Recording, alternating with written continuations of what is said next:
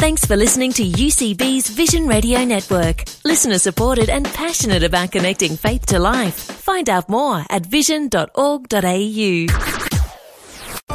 Saturday's Top 5.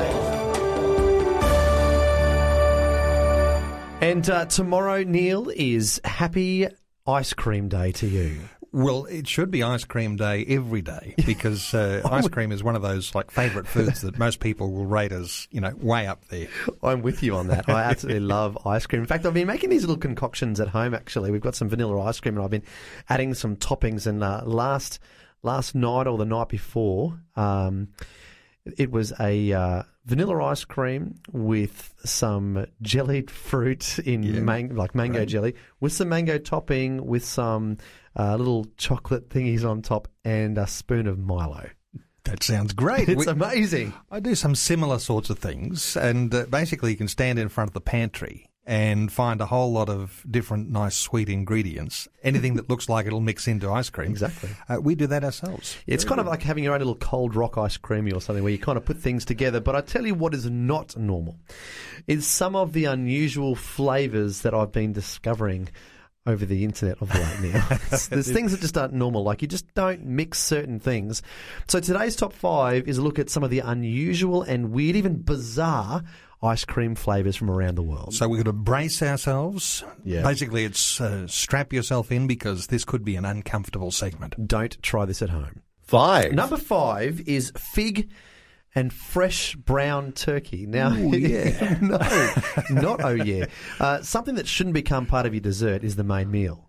I think they need to be quite separated. That's right. It's like, roast beef and vegetables ice cream. It doesn't sort of have that feel that, you shouldn't be having this for dessert. It's not good. It's the sweet-toothed scientists in New York City's 11 Laboratorio del Gelato. They reckon they never come up with an ice cream they haven't liked. This one would really test my taste buds. 4. Here's one to try with another one of those little mix-in ideas. Basil avocado ice cream. And technically, this is a unique ice cream that's used to top and enhance the pineapple coconut yellowfin tuna tartare. So you can't have this ice cream without that. It probably tastes great when you're having it with your tuna tartare. But anyway, basil avocado ice cream. 3. This one here is, look, some of the best ice cream, you have to admit, comes from good old Australia, down under. Of course. Yeah. I'm not too sure about this one. It's from the popular Simo's Ice Creamery. There's a few around the nation. This one, whiskey prune. It's got that sort of rum and raisin feel about it, but with a little bit of a twist. Yes. Can't say I'm going to be giving that one a go. Whiskey prune from a good old Simo's Ice Creamery. 2. Here's one that really will get your taste buds excited, and you'll be salivating about this one. At least they will in Japan. Can't wait. Raw horse flesh ice cream.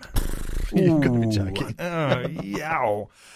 They do this raw horse flesh ice cream, but they don't mind also using alternatives like cow tongue and octopus and squid, just to give you all those wonderful flavours. It's not really enticing me to have ice cream right now with flavours such as raw horse flesh. Saturday's Top 5, number 1. Now, don't let the chocolate in the title fool you. Ben & Bill's Chocolate Emporium in Bar Harbor, Maine, in the US, makes the most of the Pine Tree State most famous delicacy with its lobster ice cream. All right. It's a butter ice cream based treat with fresh lobster folded into each bite. Saturday's Top 5.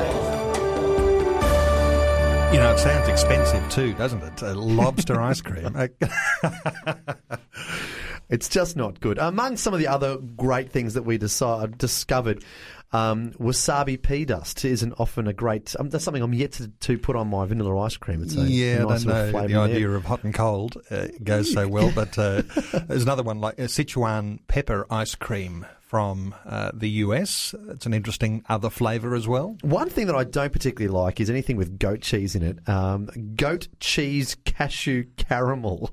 What about pear with blue cheese? All I can say is, thankfully, it's breakfast time. Like what you've just heard? There's more great podcasts, or you can listen to us live at vision.org.au. And remember, Vision is listener supported. Your donation of any amount will help us continue connecting faith to life. Learn more or donate today at vision.org.au.